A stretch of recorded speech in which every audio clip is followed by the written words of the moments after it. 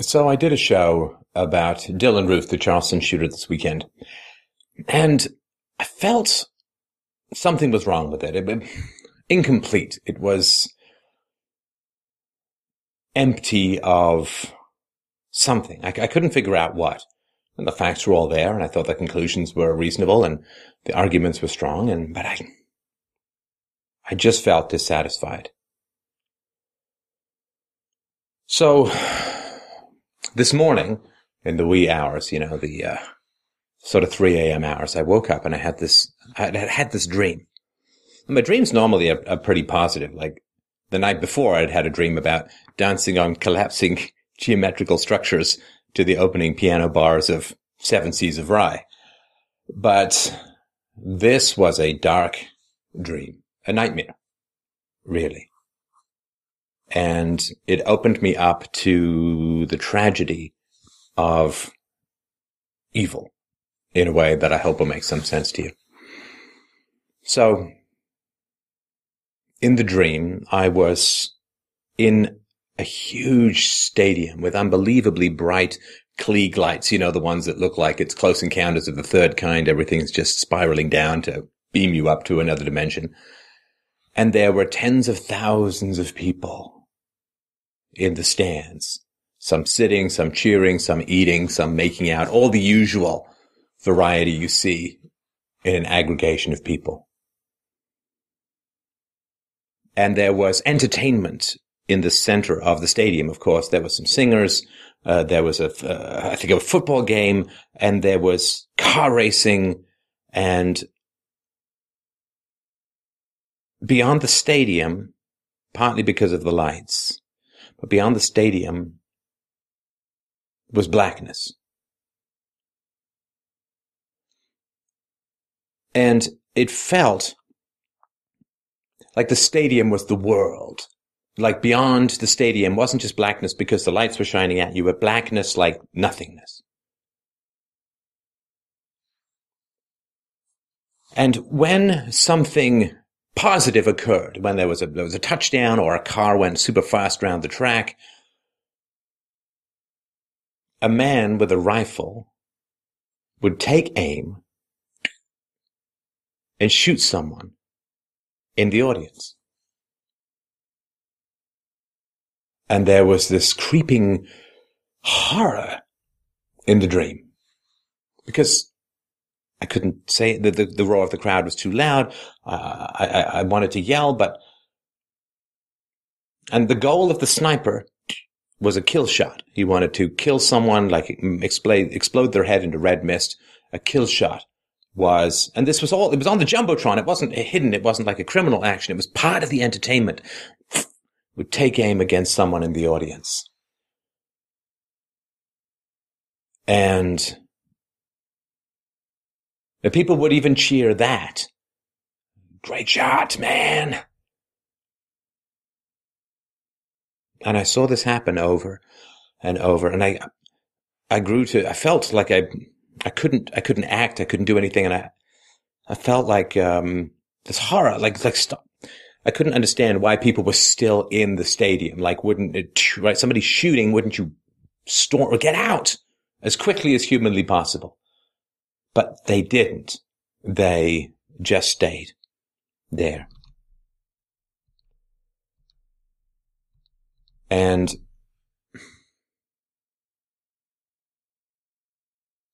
when the people were shot, and every shot was a kill shot, but when the people were shot in the stadium stands, I don't know if you've ever seen this, like in cartoons, old cartoons, like the Bugs Bunny cartoons. Somebody would be flattened and then they'd go down the stairs like a carpet, like a moving carpet. You could see the stair outline in their backs, like they had no bones. They were just a bag of nothingness, like a slinky or something, just going down the stairs.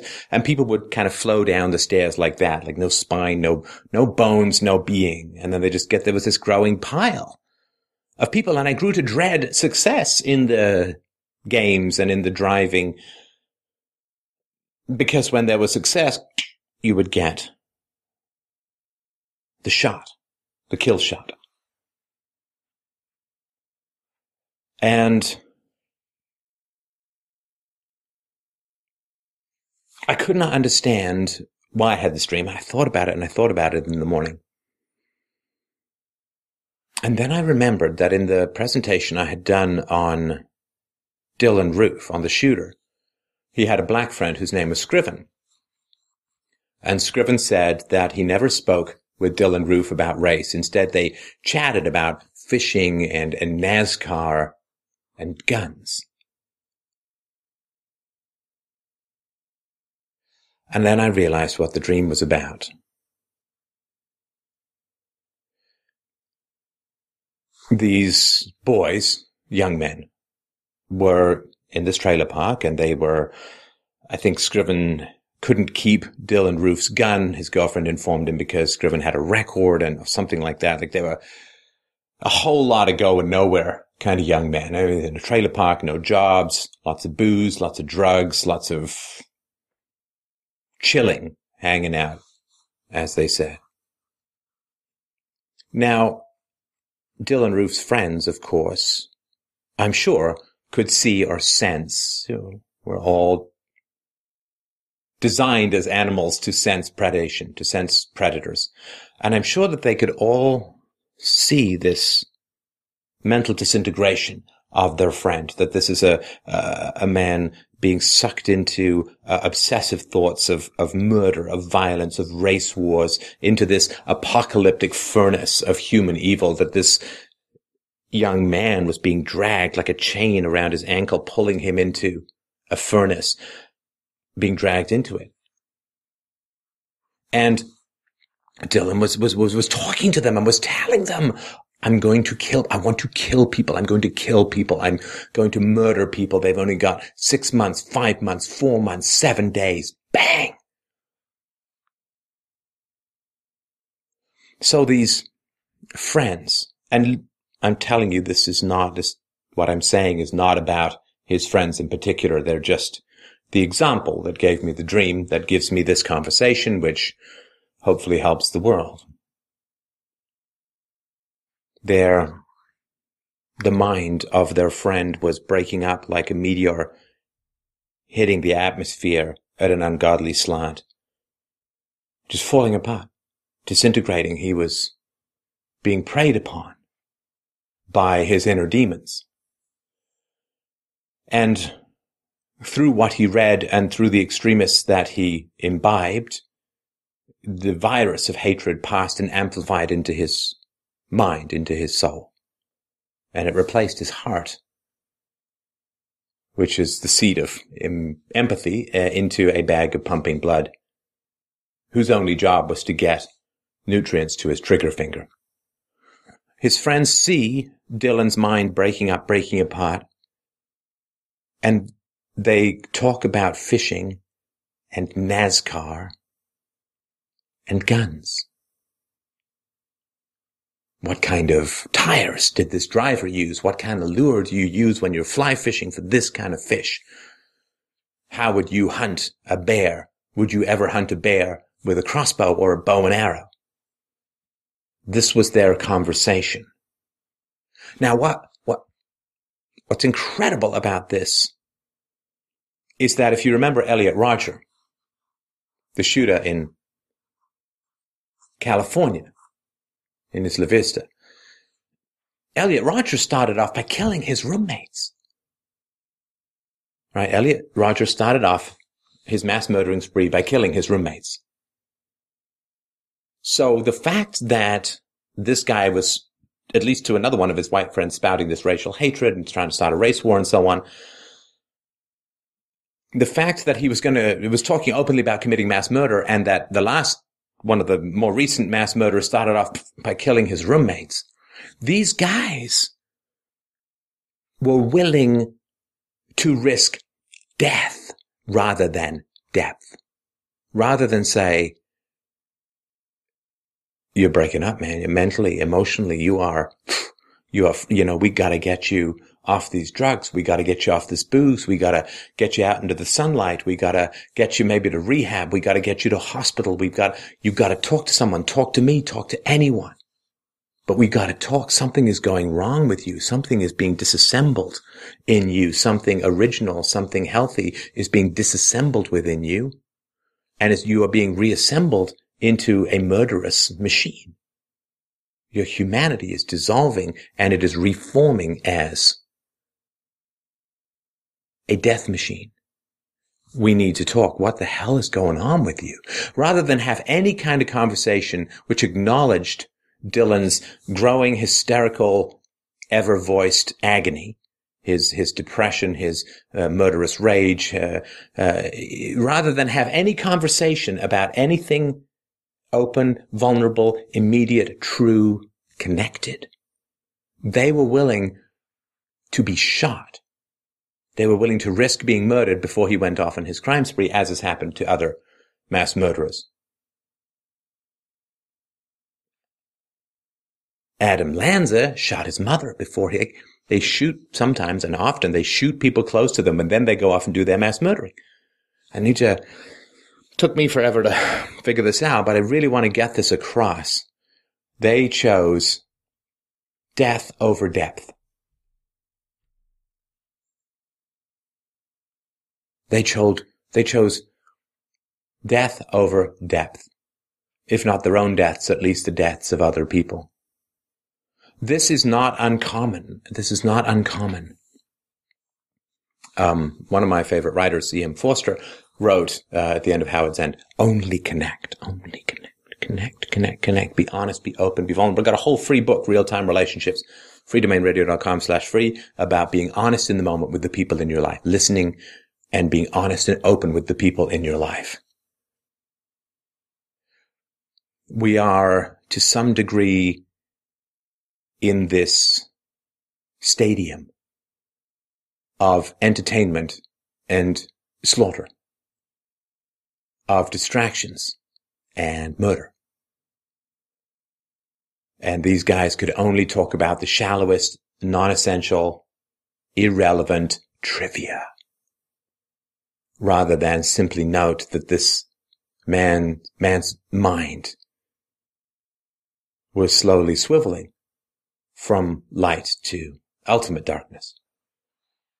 They could not talk, they could not ask, they could not feel, they could not empathize, they could not be curious. What the hell is wrong with us as a culture?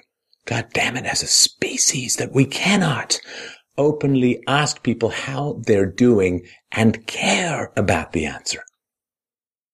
How many lives could be saved? I mean, it's not just his friends, it's all of us.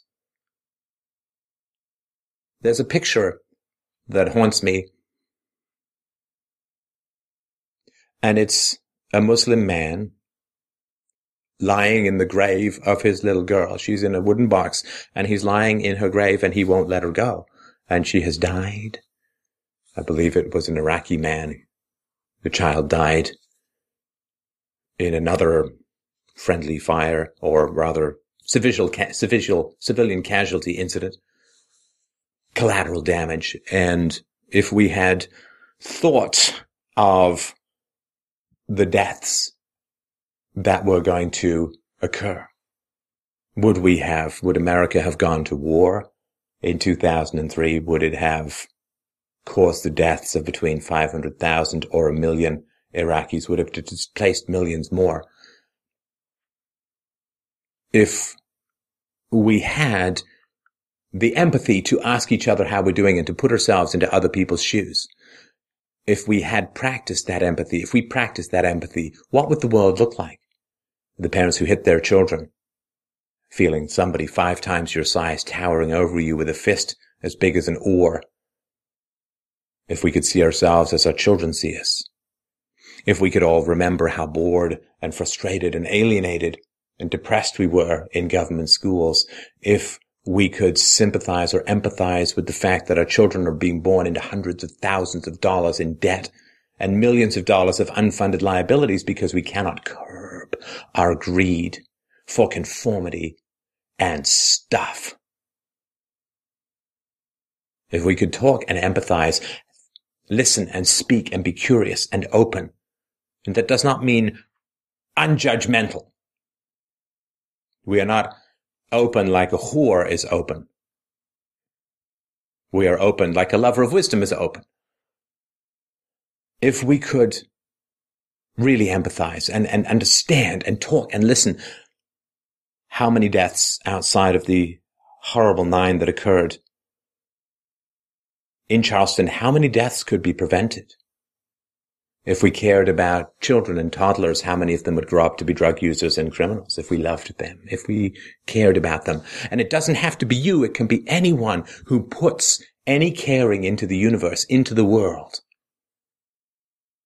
If we were not so distracted by shallow entertainment and nothing topics and weather and sports and politics and all of the nonsense that passes for connection in this world, where we think and feel from the depths of our beings, communicate and listen to each other.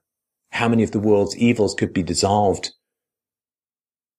and destroyed, not through prisons or bombs or guns, bullets?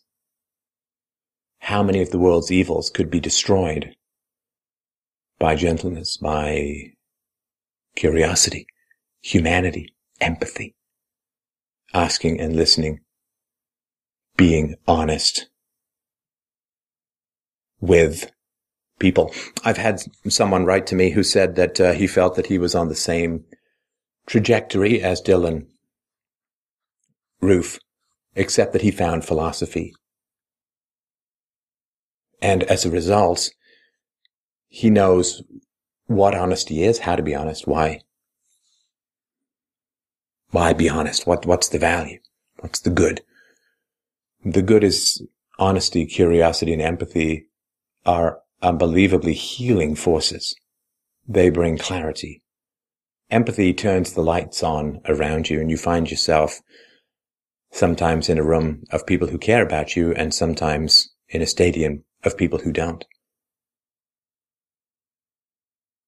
People stayed in that stadium in my dream, risking being shot randomly.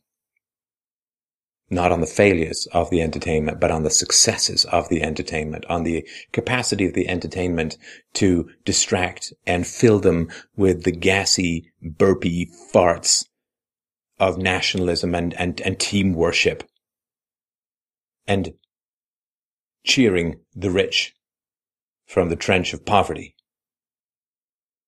They stayed there because there was nowhere to go. There was nowhere outside of entertainment and the imaginary connection of the crowd. There was nowhere to go. I said, well, why didn't they flee the stadium? I was still there. But why didn't they flee the stadium? They didn't flee the stadium because there was nothing outside that world. What are we so afraid of? Why are we so terrified to have conversations of depth and meaning? What is goodness? What is truth? What is courage? Who am I? Who are you? What shaped us? Would we be different if time and circumstance had tunneled through the world and ejected us on the other side? What is me? What is history? What is culture? What is religion? What is nationalism? What is language? What is race? What is gender? Who am I outside of biology, inertia, propaganda, history? Who am I? Who are you? To ask these questions is to honestly confront a gap between connection. And the more that we avoid connecting with each other, the more we stay in the stadium stands and risk death. Because everybody was cheering these empty entertainments and everyone was terrified to leave to a world they could not imagine. They were willing to risk death, to risk being shot, to stay in the tribe of the dying. And all tribes are dying because they value conformity over individuality. They value following as opposed to thinking. Somebody wrote today, well, I'm not a fan of staffs, but I don't want fans. The world doesn't need fans of anyone. The world needs independent thinkers who communicate honestly and openly with those around them. And people call me, I do these call-in shows Wednesday nights and Saturday nights, and people call me. We spend 6, 7, 8 hours a week talking about important things. Where did you come from? What influenced you? Why do you think this? Why do you feel this? What does it serve in you? Are you serving yourself? Are you serving virtue? Are you serving truth? Or are you serving evil? These are all questions we must confront within ourselves. How are we going to guide ourselves across the endless Sargasso Sea between now and the future? How the fuck are we going to navigate? Who knows? When I was a teenager, I remember with some friends of mine and we had debates about abortion once, and we had debates about the death penalty, and it just devolved into this shrieky kind of empty posturing stuff, and nobody got anywhere. And this is why without principles, it's really, really hard to connect with people. How the hell are you going to connect? Without principles of language, you can't listen and speak. Without organized thoughts, without some principle by which disagreements can be resolved, everything is a religion, and there's no greater gap between two thought systems than religions. Because within it is truth, and outside it must be ignored in order to avoid conflict, bottomless conflict. And where we are mystical and irrational in our essence, we are shamed, we are shameful. We are irrational because we are broken by culture. We are broken by lies. We live trapped in a world of lies. And because our minds are broken and shredded by propaganda of the statist kind and of the superstitious kind and of the blood is thicker than water kind, which is accidental biological proximity over connection and adherence to universal values and virtues, to philosophy, to wisdom, to truth, to virtue. Because we are broken on the wheel of history, we cannot achieve depth, because what is down there for us is pain, is loss, is sorrow, is anger at how we have been treated so often. And because we must pretend we are not broken, we cannot be who we are with other people. I was broken young. My parents divorced when I was a couple of months old. I saw my mother's mind disintegrate. She ended up being institutionalized. I was sent off to boarding school at the age of 6. I was caned when I did wrong. I was beaten. I was terrified. But we have to hide that, and we have to be tough and strong and together. But we are holding our identities like broken wine glasses in our hand.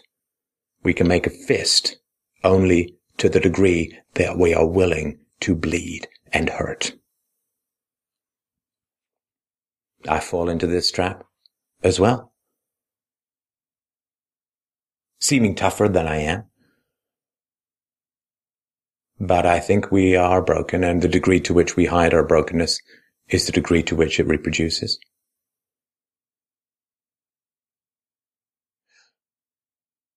And because we do not admit how much we are broken, we are drawn to others who are broken. Think of these young men around Dylann Roof, how broken they were, what horrible histories they had, how little future they had, how much pain did they have to be in to self-medicate to that degree? What inner hell required the endless cooling rain of morphine and LSD and marijuana and alcohol and obsession and paranoia?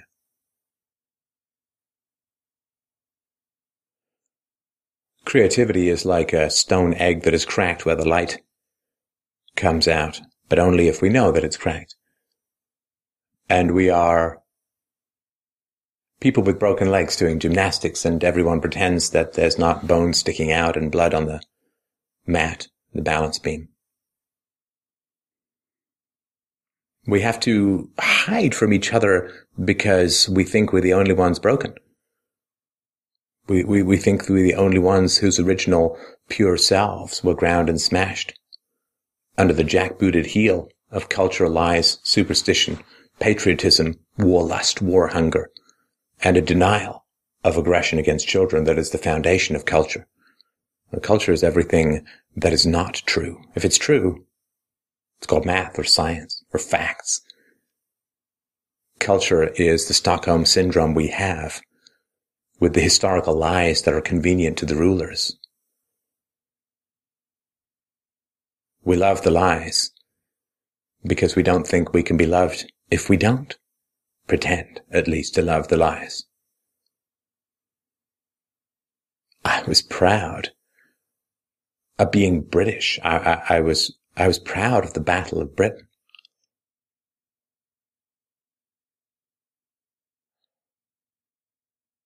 And we can't connect with each other unless we are honest about our experiences. And I think that you have been harmed by lies. I think I have been harmed by lies. I was lied to about the government. I was lied to about deities. I was lied to about history. I was lied to about culture and race and diversity. I was lied to about men and women. I was lied to about intelligence. I was lied to about genetics. I was lied to about the virtue and glory of war. I was lied to about the magical properties that uniforms have to turn murderers into heroes. I was lied about the fact that a guy in an uncomfortable hat can grant you absolution from an imaginary curse called sin, and also that another guy in an uncomfortable hat can give you the magical power to receive not a prison sentence for killing on order, but a pension, a medal, and a ticker tape parade.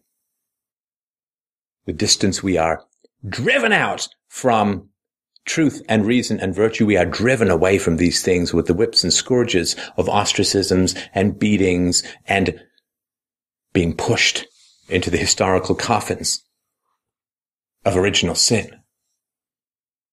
You take a wonderful, glorious baby who grows up ready to embrace and love the world, and you push him into history, and you push him into uniforms, and you push him into the embrace of the dead, known as evil for breathing. And we are so far. And when we, from truth, from reason, from where we were born into, from what we were born into. And there's a study that 80% of babies 3 months old, 80% of 3-month-old babies, 80% plus of 3-month-old babies choose a good character in a story and reject the bad character. At 3 months old, we know what is good, what is virtuous, what is helpful, what is kind, what is empathetic.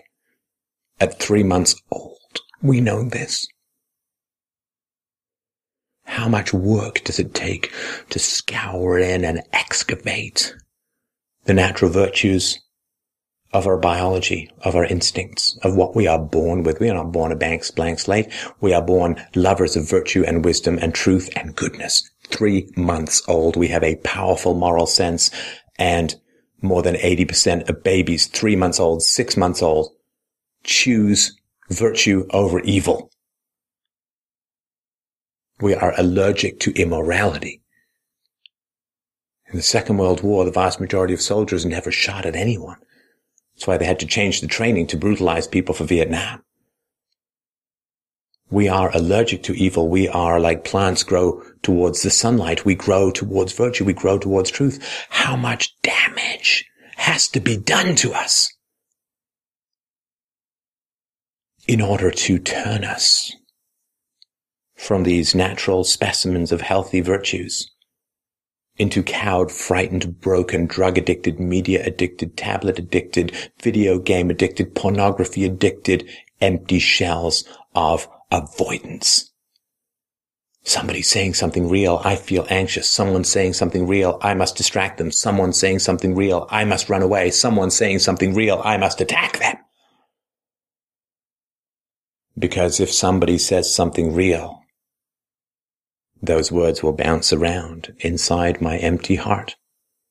Like a bat in a cave, it cannot escape. And they will die there. If something real emerges in the human landscape, I do not know if I will be alive enough to join it. This is everything that we're hiding all the pain, all the suffering, all the brokenness, all the lies, all the humiliation, all the subjugation that was inflicted on us by our society, which is as far from our natural state as a stuffed tiger is to a natural animal. We are domesticated, we are curbed, we are preserved, we are pickled, we are fried, we are broken and remade in the image of that which is convenient to everyone who tells us what to do. Fuck that.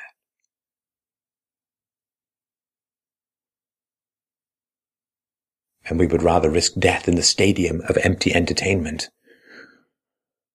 than look beyond its walls, where we were born. We were born in the stadium, rather than walking out the stadium one by one. Enough will come. And we have a tribe called reality. We have a tribe called truth. We have a tribe called intimacy, which is no longer a tribe. It is no longer bound by lies. It is no longer in the mutual subjugation to historical error that we flourish, but it is in truth and connection and honesty and openness. When was the last time that you said what was on your mind without censorship to someone you cared about? When was the last time you pick up the phone, you call someone, you talk to someone, you sit down face to face with someone and say, I need a couple of hours. I need to unpack what I've been thinking of. I need to get out of this little egg box of a prison called my own mind. When was the last time you did that? Do you think you will have forever to do that? Do you think that you will live for eternity? Do you think it's somehow automatically going to happen to you? After you're dead, you're going to wind together with everyone you cared about like two chimney smokes blowing together in a high breeze? You will not. You will die. You will go into the ground. Worms will eat out your eyeballs. And you will never come back. And everyone who died before you, who you did not have these conversations with, who you did not unpack your heart to, who you did not listen and speak with honestly and openly, that connection will never occur. We need to panic about our distance. We need to freak out and panic about how far apart we are from each other and how these ghosts, these lies, these imaginary monsters of social attack keep us from speaking the truth to each other. War is murder. Taxation is theft. Government is sociopathy. Religion is superstition. We are mammals stuffed with meaning. But we have no meaning without each other. Language was developed to speak and to listen. So please, for the sake of the future, for the sake of the world that my daughter and your children have to grow up in, please, please, please. I'm finishing up here. When I'm done, don't let this moment, don't let this opportunity, don't let my dream die in my head or live only in my life. Talk to someone you care about. Tell them what you've been thinking. Tell them everything you've been avoiding. Tell them everything that hurt you. Tell them everything that healed you. Tell them everything that's on your mind. Iris Murdoch wrote, I hate solitude, but I'm afraid of intimacy. The substance of my life is a private conversation with myself, which to turn into a dialogue would be equivalent to self-destruction. The company which I need is the company which a pub or cafe will provide. I have never wanted a communion of souls. It is already hard enough to tell the truth to oneself. Tell the truth to yourself. Connect with others.